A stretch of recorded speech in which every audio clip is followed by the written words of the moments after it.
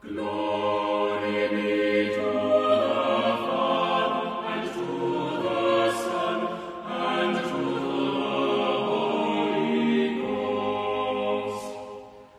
As it was in the beginning, is now, and ever shall be, without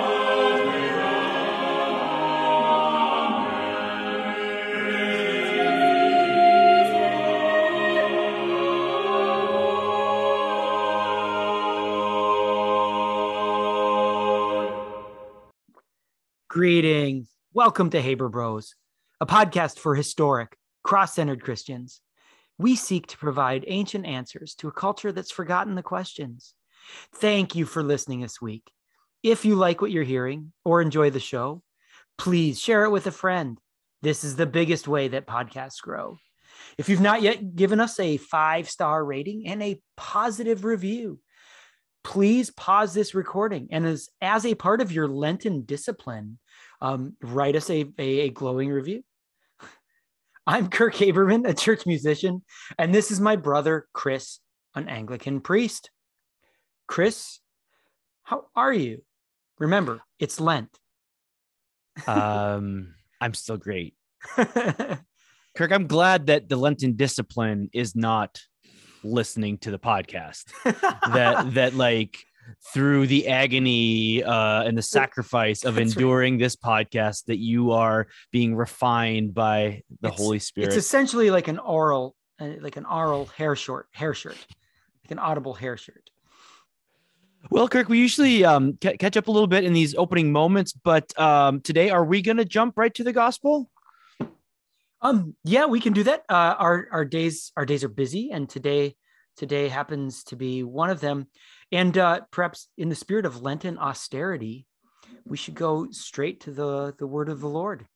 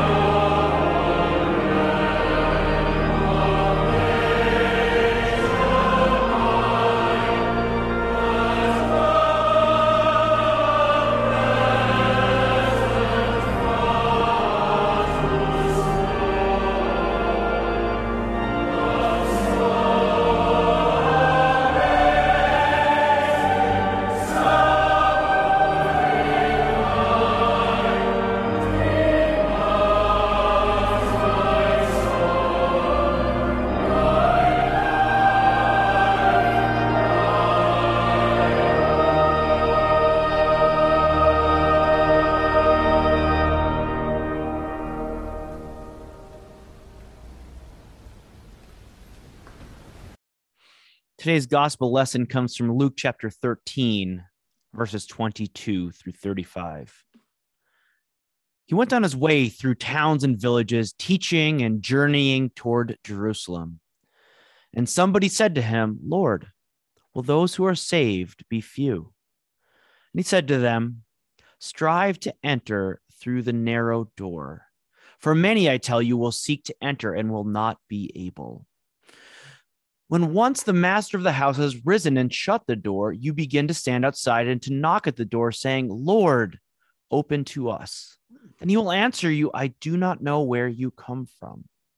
Then you will begin to say, 'We ate and drank in your presence, and you taught in our streets.' But he will say, 'I tell you, I do not know where you come from. Depart from me, all you workers of evil.' In that place there will be weeping and gnashing of teeth, when you see Abraham and Isaac and Jacob and all the prophets in the kingdom of God, but you yourselves cast out. And people will come from east and west, from north and south, and recline at table in the kingdom of God. And behold, some are last who will be first, and some who are first will be last." At that very hour, some Pharisees came and said to him, "Get away from here, for Herod wants to kill you." And he said to them, "Go and tell that fox, behold, I cast out demons and perform cures today, and tomorrow and the third day I finish my course. Nevertheless, I must go on my way today and tomorrow and the day following, for it cannot be that a prophet should perish away from Jerusalem. Oh, Jerusalem, Jerusalem, the city that kills the prophets and stones those who are sent to it. How often would I have gathered your children together as a hen gathers her brood under her wings, and you were not willing. Behold, your house is forsaken, and I tell you, you will not see me until you say, 'Blessed is he who comes in the name of the Lord.'" The word of the Lord. Thanks be to God. So, Kirk, this is a passage about many things, but primarily about salvation and arrogance and the place that one has in the kingdom. And Jesus is very careful to constantly challenge people. I'm trying to think of where it was in Luke not too many weeks ago. Was that in Advent, where John the Baptist and Jesus had this encounter, and we hear Jesus talk about, "You brood of vipers, who told you of the wrath to come?" And then he talked about how inclusion in the tribe is not enough. Do you remember this, Kirk? Yes. I don't remember what Sunday it was. I'm sorry. Right. But I mean, it was in Luke, is it 3, just prior to the baptism. And we see this in various places in Matthew 25. Jesus says, "Some of you come to me and say, 'Lord, Lord, did we not?'" Almost try to justify themselves that like we are included in this covenant. Simply by what we did, or we were with you. And Jesus is always careful when talking to the Jews to say, like, don't assume that simply being a member of the tribe is sufficient for your salvation. And in Luke 3, I hope it's Luke 3. It's John the Baptist in Luke 3. After he says, "The voice of one crying in the wilderness, prepare the way of the Lord," he said, "You brood of vipers, who warned you to flee from the wrath to come? Bear fruit in keeping with repentance, and do not begin to say to yourselves, 'We have Abraham as our father.' For I tell you, God is able to raise up these stones. Raise from these stones. Yes. Yep. Yes. Yeah. And so here we have a Jew saying to Jesus, and Kirk, doesn't this question strike you as an interesting question? Will those who are saved be few? That is a very interesting question. Yeah. And so there's a certain smugness in it, that, like, of course, me being a good Jew am one of the few. Now, let me ask you another question. Does Jesus answer his question? he gives an exhortation, right? Strive to enter through the narrow door. He doesn't say yes or no. Right. So I mean, he does not answer the question. He gives. How often does he ever answer yes or no questions? Right. So this person got the answer that they needed, not the one that they wanted. So they're looking for confirmation, like, I smugly asking, yes, I am part of the chosen few. And he was looking for kind of confirmation that I'm special because I'm one of the tribe. Likewise, Kirk, let us who are Gentiles be grateful that we have been grafted into this vine, and not be smug about our salvation. After all, we have no power in ourselves to help ourselves. The salvation is from without. Later, yeah. Yeah, that salvation is pure gift.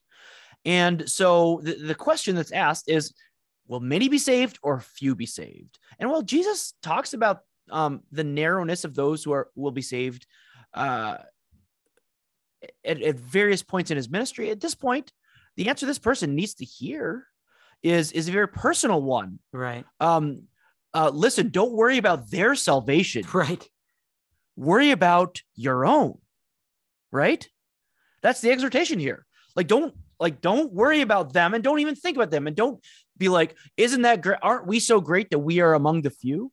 The answer to this guy is focus on your own salvation. Strive to enter through the narrow door, because many people will try to enter and won't be able to.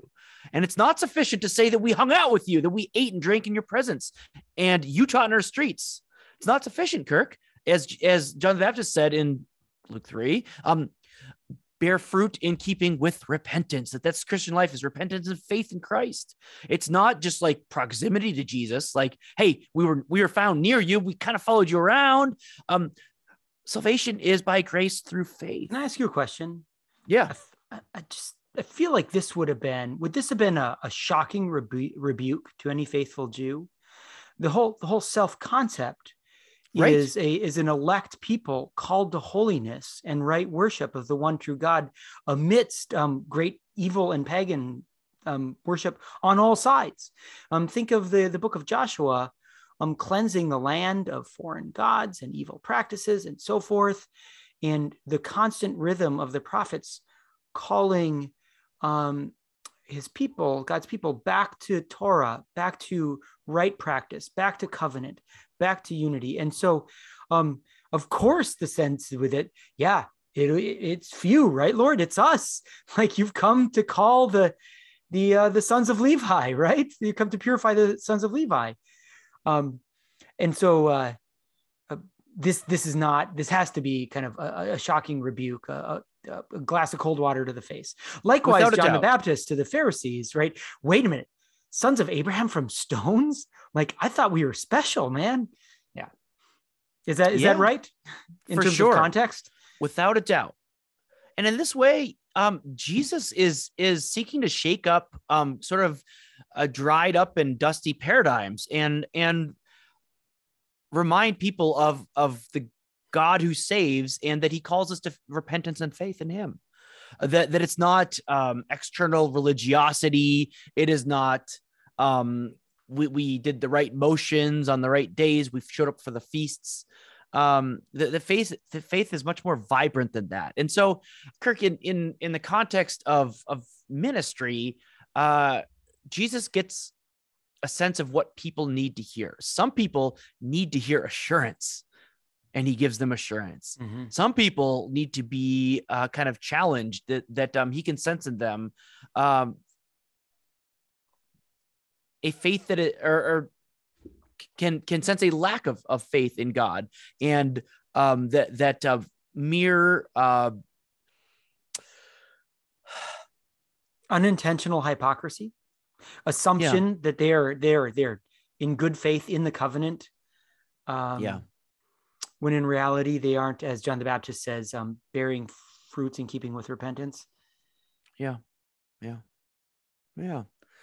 Kirk, and all of this, we're at a place in Luke where he has set his face to Jerusalem. Yes. Right? Yeah. And so he's on his way through villages, and some Pharisees come to him in verse 31 and warn him, hey, Herod wants to kill you.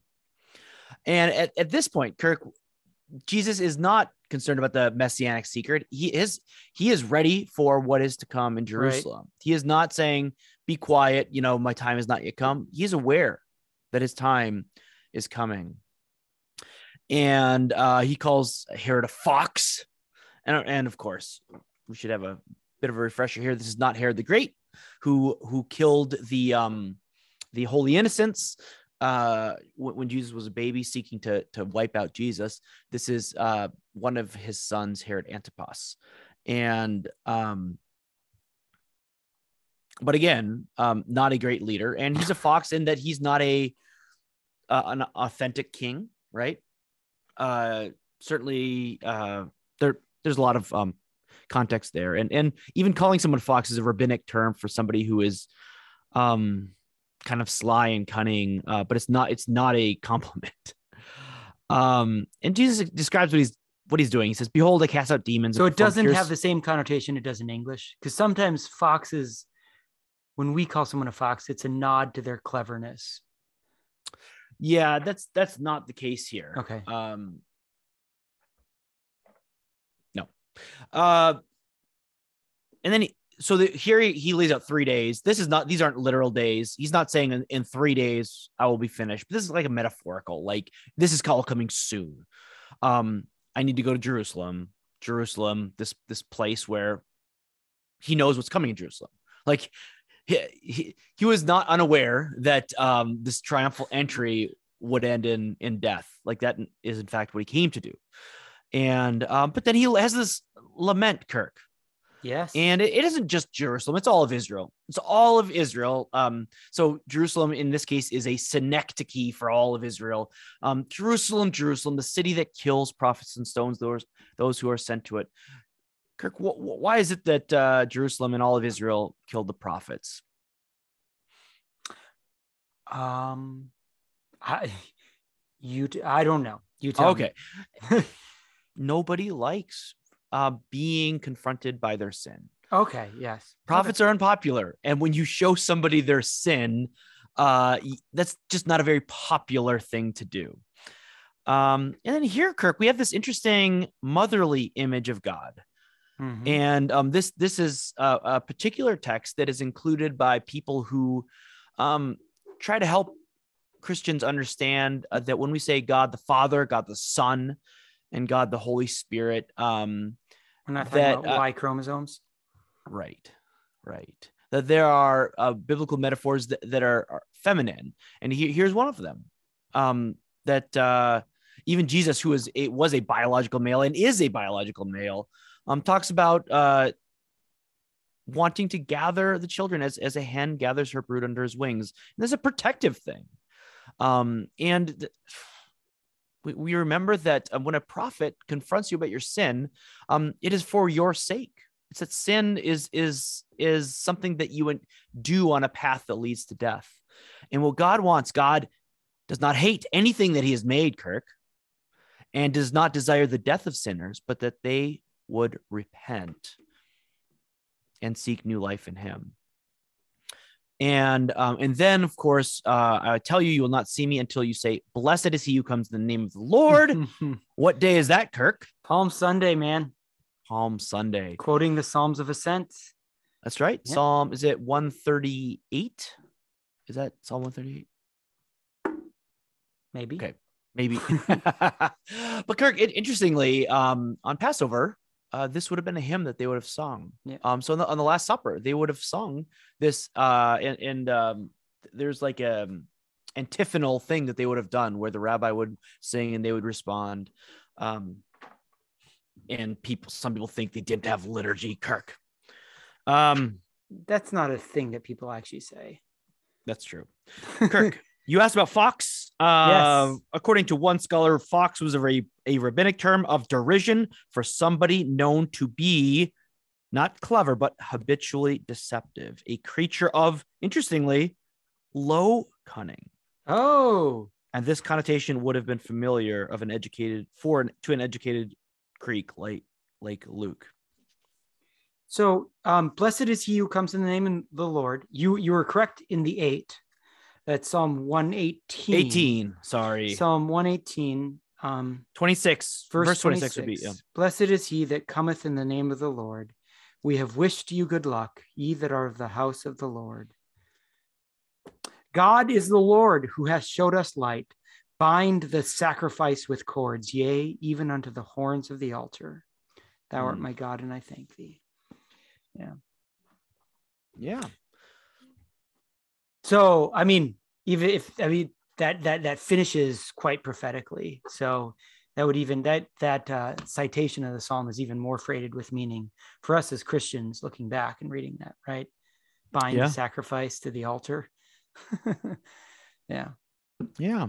So with that, should we just let that conclude it and move on to our theology segment, Kirk? Yeah, I just have a couple questions. Oh, okay. Let's stay here. The Old Testament reading for today. For Sunday, it's that incredibly fun and trippy passage from Genesis 15, and I wonder if our authors of the prayer book, if they were linking the narrow door with this somehow, or if that's I don't know, but are you going to be preaching on Genesis 15 at all? Kirk, at this point in the week, I actually still don't know yet. Yeah, I asked our rector, and he's going to preach on that. I would love to hear if there's a connection between the two of these. Genesis 15 is this remarkable passage where at the beginning of the chapter, God's covenant with Abram, God brings Abram outside and says, "Look toward the heaven and number the stars. I will make your offspring like the stars in the sky." And then as the sun goes down, he puts Abram into a deep sleep, and let's see here. Before that, he has Abram cut a cow, a 3-year-old cow, a female goat, a ram, a turtle dove, and a pigeon. And he has them cut in half, and he lays each half, kind of spreads them out. I guess he didn't cut the birds in half. And Abram falls into a deep sleep. And as he falls into a deep sleep, a smoking pot and a flaming torch kind of float between the pieces, which I guess in the ancient Near East marked a covenant. And when you make a covenant, like the fine print, like you, the blessings and the curses, if this covenant is broken, this is the price you pay. That's sort of like an early termination fee. If you get out of your Verizon contract too soon, you have to pay, X dollars a line. And I guess the unusual part of this covenant is God was heaping upon himself the curses if the covenant is broken. What you're describing is a suzerainty treaty. And Kirk, let's not zoom too fast through this. Is a suzerain so a greater would come to a lesser, and make a covenant, an agreement. And let's not be hasty in describing the intensity of a lesser lord, a lesser power, agreeing to this by walking between split carcasses as a stark reminder of if you at any point break this contract, this is going to happen to you. So there's blood on the ground and split up like Kirk, we are so far separated from the slaughtering of animals that to actually walk through them as a almost a looming threat of this is going to happen to you.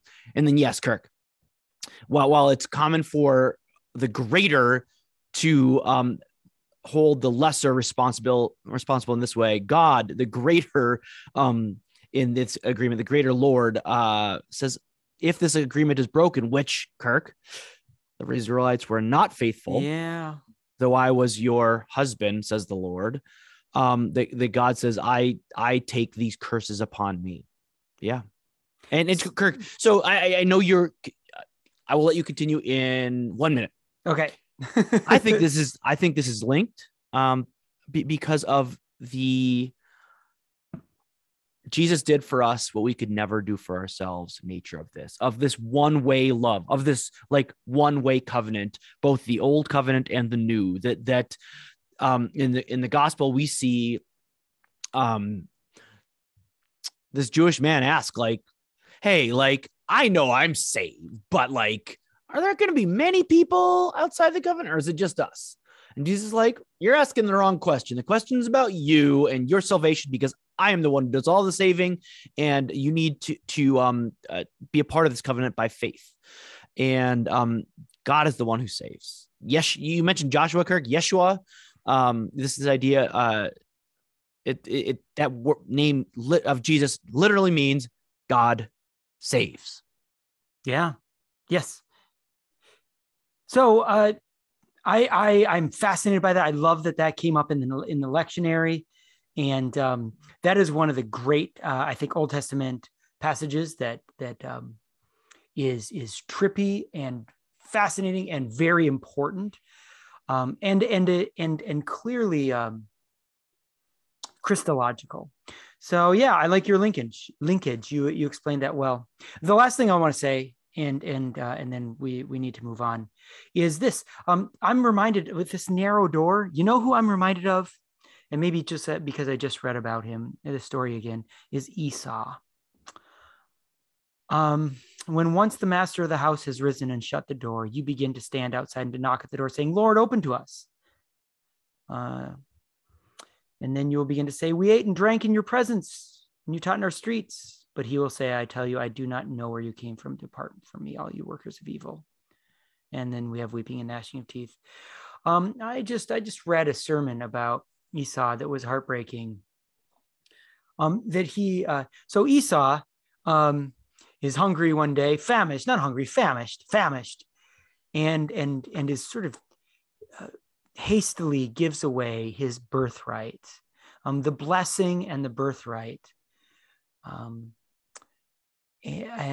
from Isaac, and Isaac is old, and Jacob is Isaac's younger son, is kind of clever, and so Esau gives away the birthright and then comes back later and regrets it, and so thinks he's going to win it over by like dressing some venison really nicely or whatever. And it's too late. It's too late. He was hasty. He had the birthright and he gave it away. And there's not even penitence, right? Esau even appealed to, "But I'm the firstborn son," right? "And look what I made for you. I made you this nice meal." And I contrast this with another firstborn son who throws everything away, but who doesn't even attempt to get it back. And of course, that's the prodigal son, right? Who, unlike Esau, understands fully the gravity of what he did, and acknowledges that he is worthy of nothing.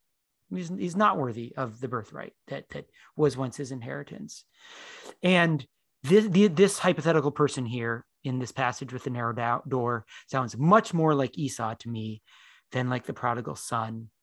And in the season of Lent, Christopher, in which the whole core of Lent is penitence, to know thy sin and to quake and to get on your knees and beg forgiveness, because our sin will make us die, and it is only the blood of the God-man that can save us from that. And so it's time to get serious about our sin and serious about our penitence. And this is, in light of all of that, this is a spooky passage to me. We need to always remember that the prodigal son is how we need to, that's our true state, not, hey, the open to us. We ate and drank together. Kirk, I mean, the first of all, wonderful words. The parable of the prodigal son has a brother, and who does that brother represent in the prodigal son? The older son. So it's actually flipped, right? What do you mean? Okay, perhaps I misunderstand your question.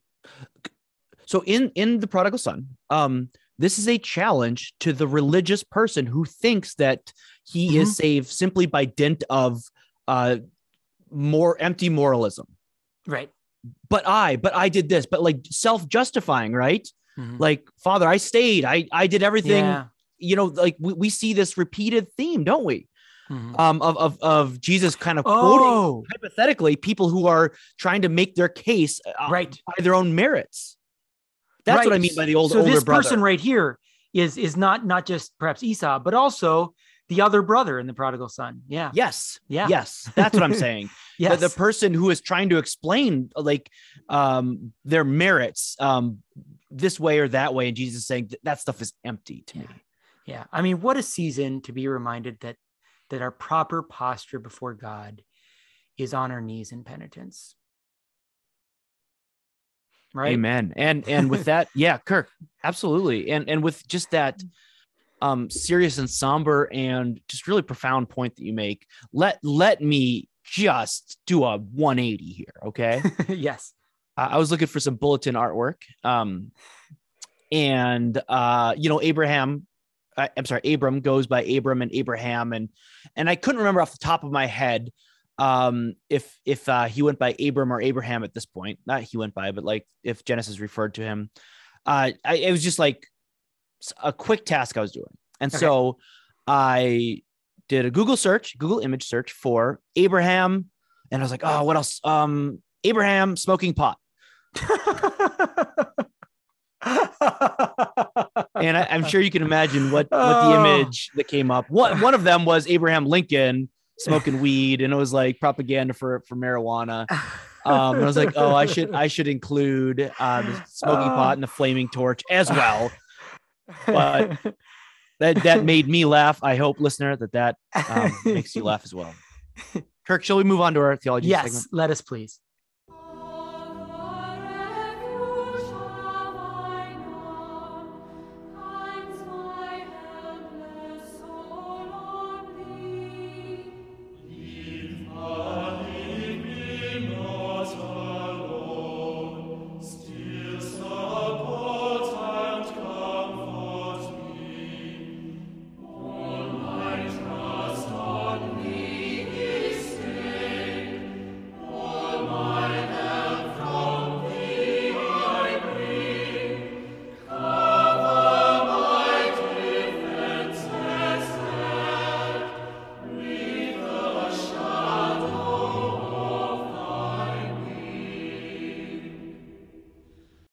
So today on our theology segment, we're going to cover two saints on our calendar.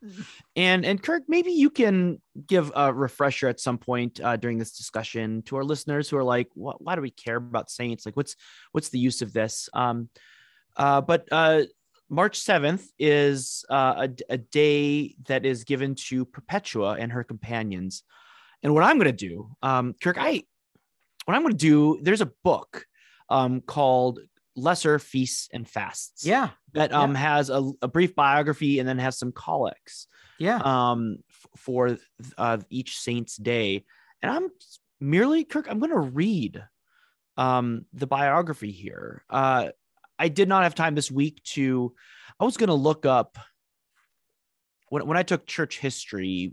Well, there's two sections, but the one that on the ancient church, we had to do considerable reading on Perpetua. And I remember being very moved. When you study the early church, you can't help but encounter this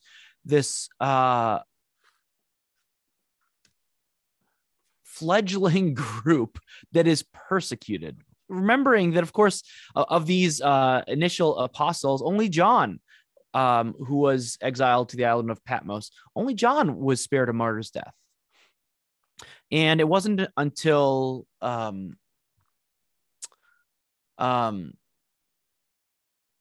oh my goodness, Constantine. I almost forgot Constantine. It wasn't until Constantine in the 4th century that the Christianity actually became kind of 313. A favored religion. So, I mean, it wasn't that every single corner of the Roman Empire and every single year, like there were some persecutions that were worse than others.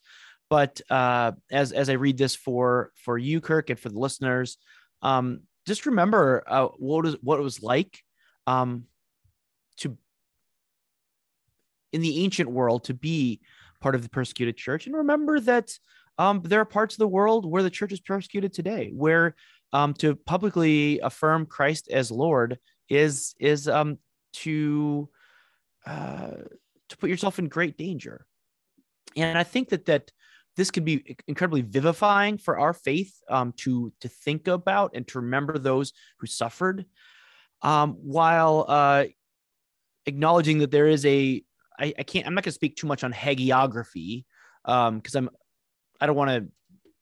I kind of plead ignorance on the genre, but there are some kind of later saints that were martyred, and when we read those hagiographies, that they're kind of silly, like, oh, and they were martyred, like bubbles came out of their belly, as they were sliced open, butterflies and rainbows and unicorns like jumped out of them, and that's not this, but they came from amazing stories like this, Kirk.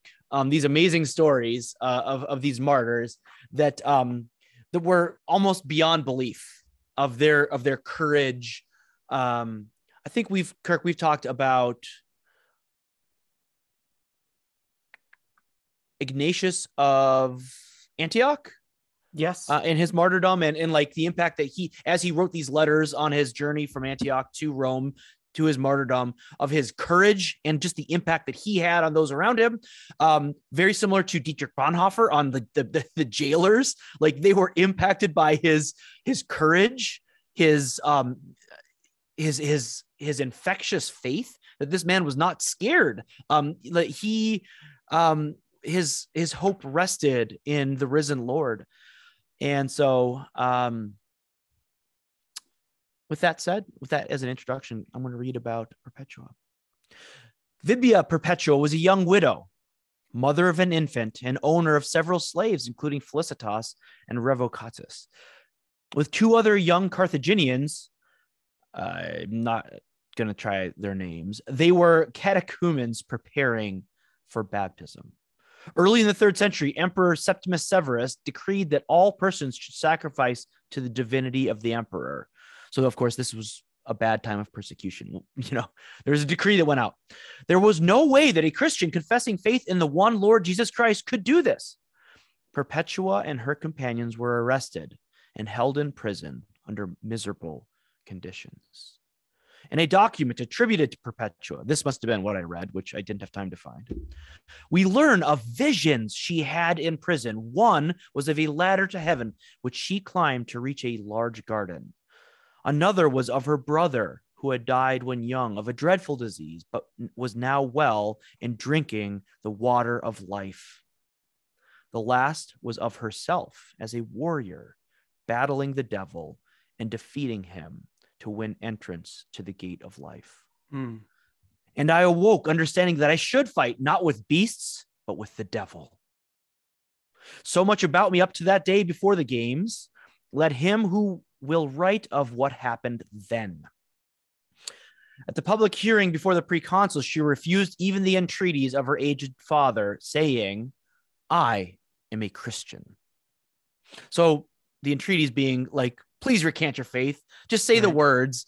And Kirk, the movie Silence is a great and powerful story of faith and apostasy in the face of persecution. Yeah. Have you seen the movie?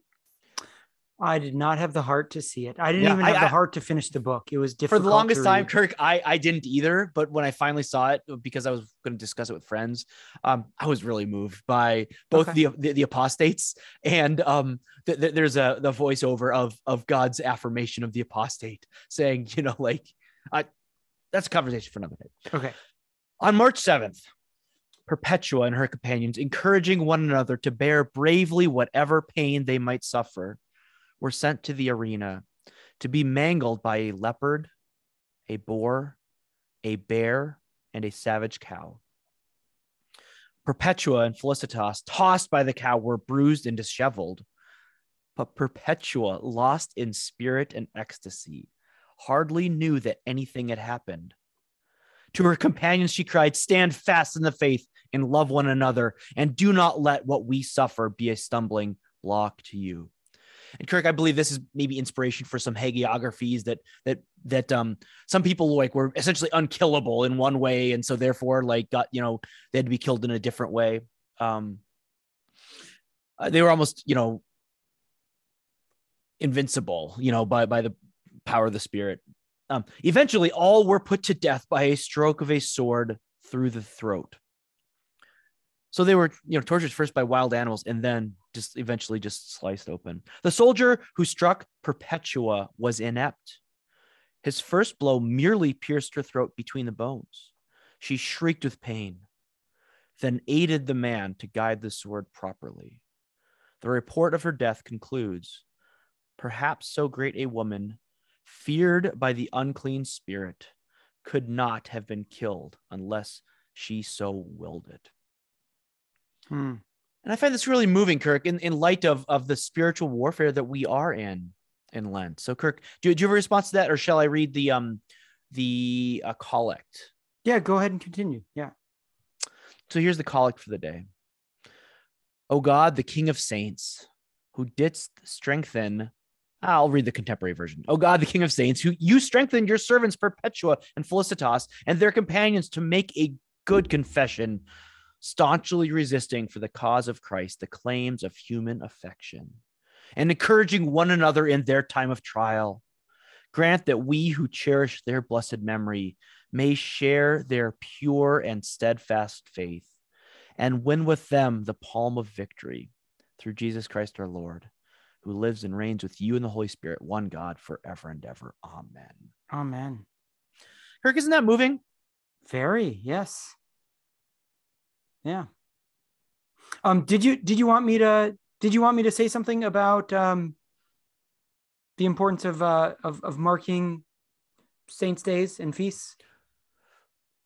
Sure. Let me share first that like I think this is self-evident that we can be encouraged by those that came before us, and that when we are in those low points, we may never be persecuted, but we may be attacked by the devil, that we may encourage one another, knowing that there's solidarity here, that we are comforted knowing that like any valley that we go through, any persecution, any suffering, that Christ was present, that Christ is not detached from that because he himself went through that as well. And there's a solidarity there. There's an encouragement that we are not the only one suffering. And for that, I think it can be incredibly encouraging, just as if Perpetua would have done this alone, it would have been much harder. Or her companions, if they not had her for encouragement. Of course, we're never alone, Kirk. There's always Christ, and there's always this Holy Spirit, and there's always our Father in heaven. But to have earthly encouragement as well, I think is immense. But yeah, well, why else? Why else would we mark these saints? Yeah, so I think often when I think of kind of the saints, both like all saints, right? All Christians who have gone to the reward and the church triumphant, those who are with the Lord and waiting for the final day, and also specifically like saints that the church marks and appoints feast days for, like Saint Perpetua. I think of the Beatitudes, right? Blessed are ye when men shall revile you and persecute you and say all manner of evil against you falsely for my sake. Rejoice and be exceedingly glad, for great is your reward in heaven. There is something marvelous. I mean, that literally, right? To be marveled at. Our jaw just drops when we look at those who have been persecuted and who are given the grace to see it as blessing at that very time. And this seems to be the fate of so many martyrs, like Perpetua. And it's hard to picture kind of in our life, and yet it is a gift that the Lord delivers to the martyrs. And there's something mystical about it.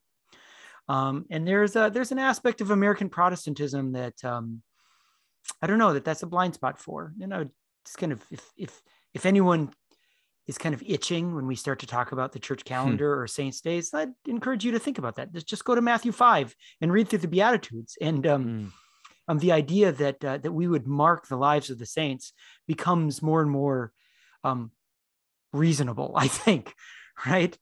But also, like, I mean, think of Saint John the divine. In Revelation, Christopher, he writes, I looked and behold a door standing open in heaven. And Jesus says, come up here. I'm going to show you what must take place after this. And John seeds and records for us a vision of great comfort for all who are in Christ, right? Multitude no man can number, every tribe and nation, peoples, languages, standing before the throne and the Lamb, clothed in white robes, crying aloud with a loud voice, salvation belongs to our God, right? Perhaps we're familiar with those passages in Revelation. But here's the thing. They are those whose robes are being washed in the blood of the Lamb. They have gone through the great tribulation, but you and I are still going through the great tribulation. And it is greatly encouraging to see the example of those who have gone before, who have fought the good fight, who have run the race, and who have won their reward. Encouragement is sometimes hard to come by, and the saints of the church are a source of enormous encouragement.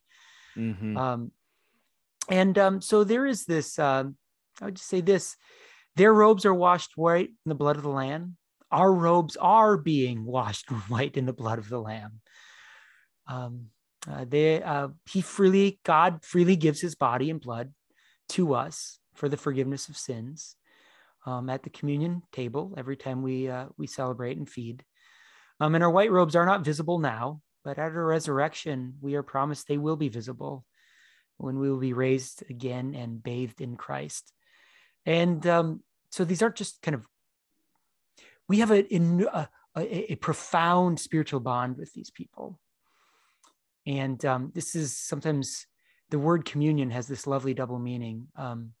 We both commune with Christ, but we also commune with all those who have come before, right? Sometimes we talk about in theology the church and the church triumphant, the church militant and the church triumphant, right? Like we are the church militant, but those on earth still fighting. The church triumphant are those who have won their reward, right? Or the visible church and the invisible church. So we are part of a greater edifice, Christopher, a much larger, more resplendent cathedral than we're able to see right now.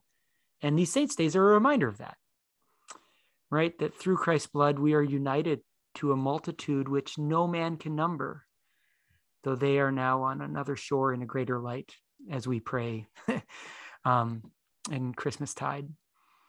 Their hope was in the Word made flesh, and we are with them forevermore one. So that's how's that for a pitch for marking the church calendar with greater devotion and those who have won their reward? What do you think? Love it. And there's another Saints' Day coming up. This is someone that, if you haven't heard of Saint Perpetua and Felicity, someone that you more likely have heard of, and that is Saint Gregory the Great, Bishop and Doctor of the Church. And Christopher, I learned this week. Doctor of the Church, we only mark 8 doctors of the Church. 4 in the East and 4 in the West. Yes, and he is one of the 4 Western doctors. Yeah, which means teacher. That. It's a special category of teachers.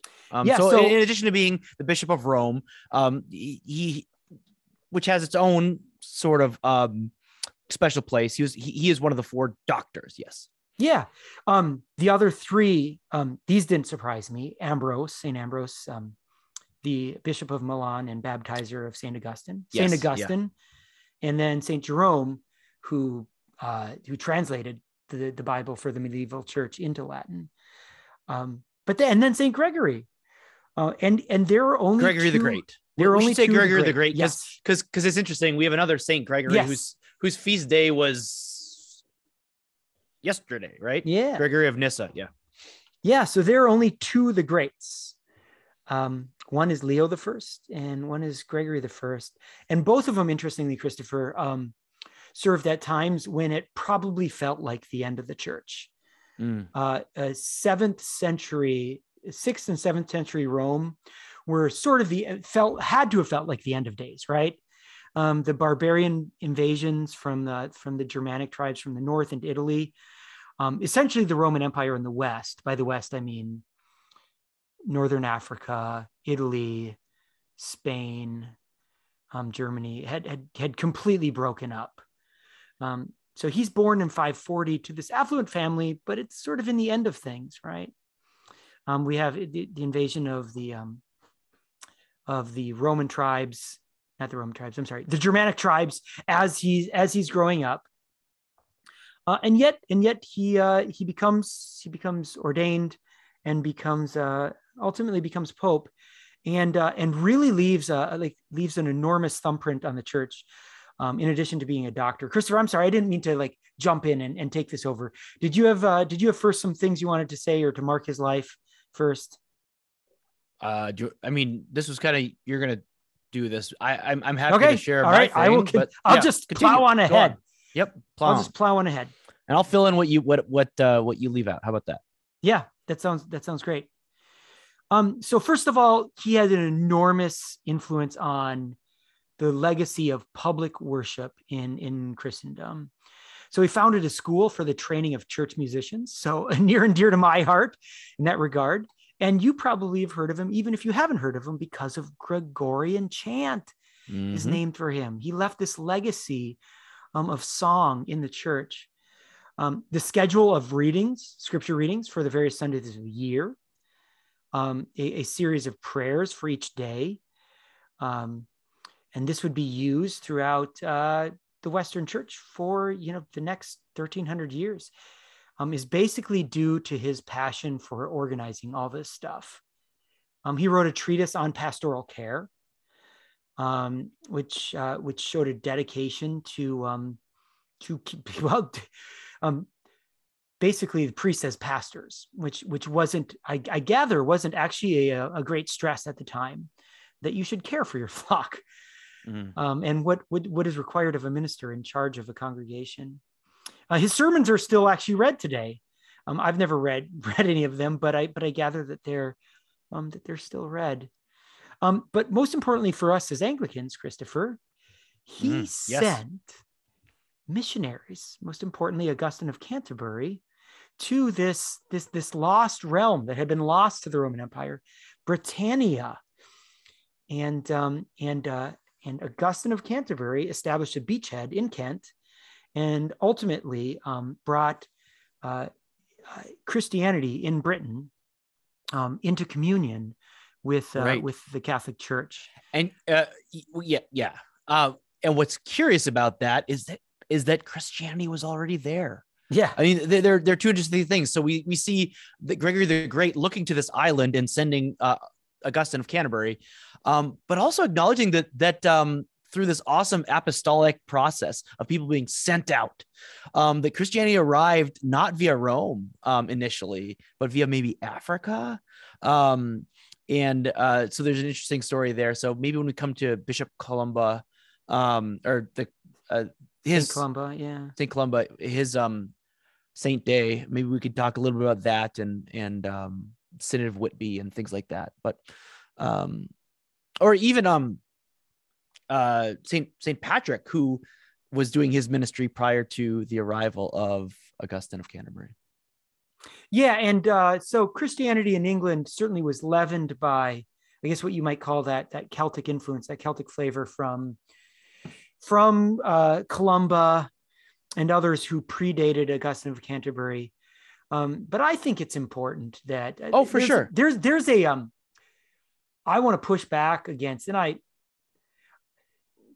there has been a romanticization in our life, Christopher, a deep romanticization of the Christianity pre-Augustine of Canterbury in England, and that something was lost.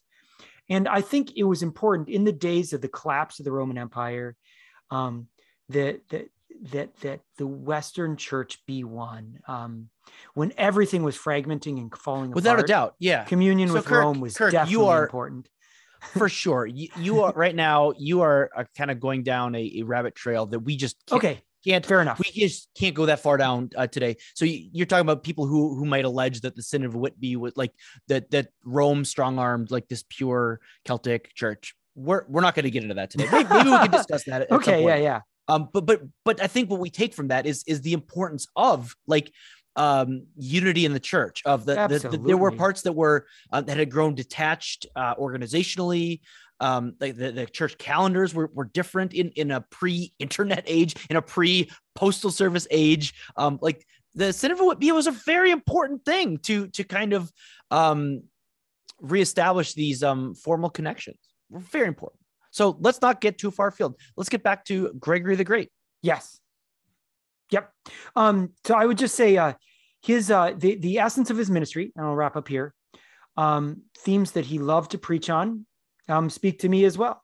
The mystery of suffering, the failure to do good despite one's desire to do so, the conflict between contemplative purity and the subsequent neglect of public duties, right? So when Christians, when we look too much inward, we become, we no longer are salt and light in the world. And teaching that adversity and prosperity in a time of social decay are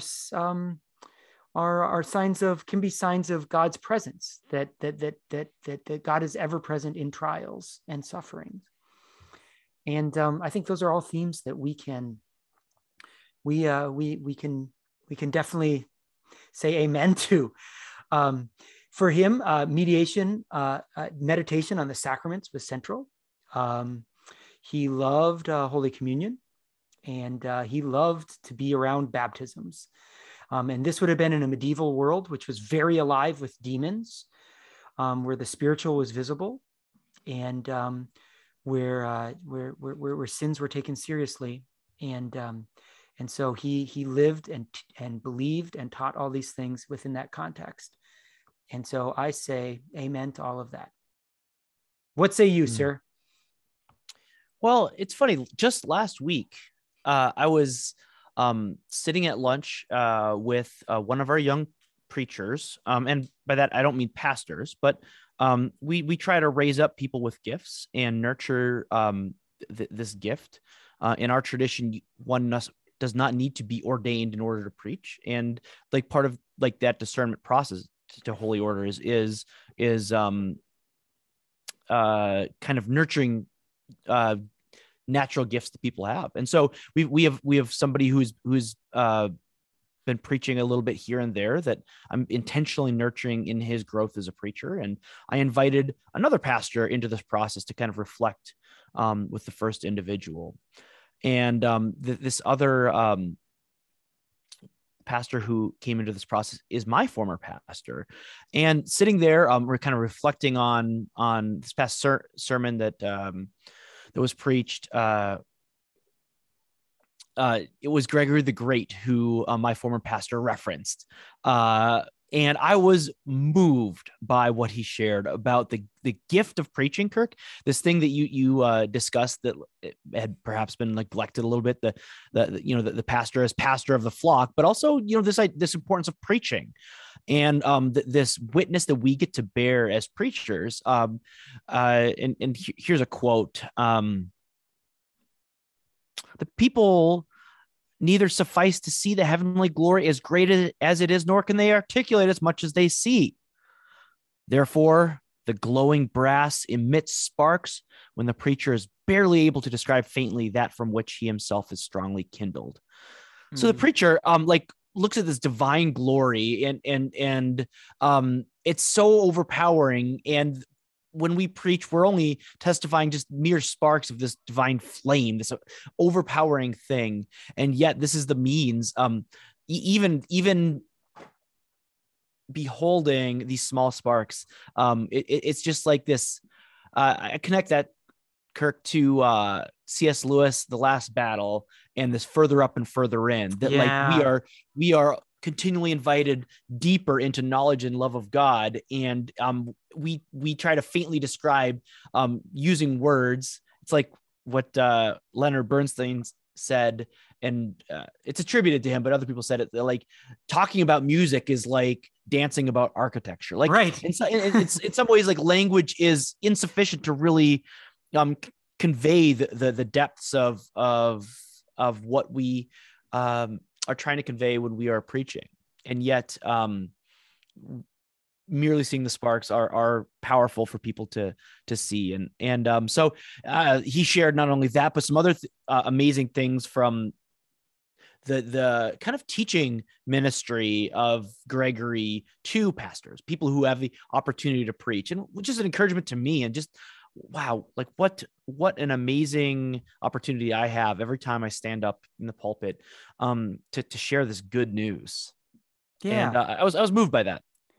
And it's crazy, Kirk, that in the 21st century that we have priests and pastors who are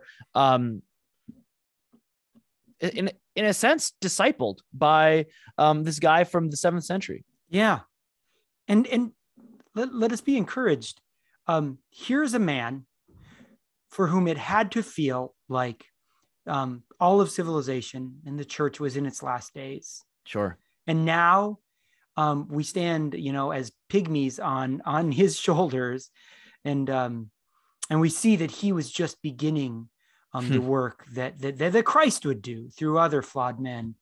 And who amongst us will in 1500 years be canonized as so-and-so the great, even as we sometimes feel like we're in a battered and shrinking church. So let us never despair. For we have a Lord who will not let his church never abandon his church. Correct. That is a great note to end on. To end in prayer?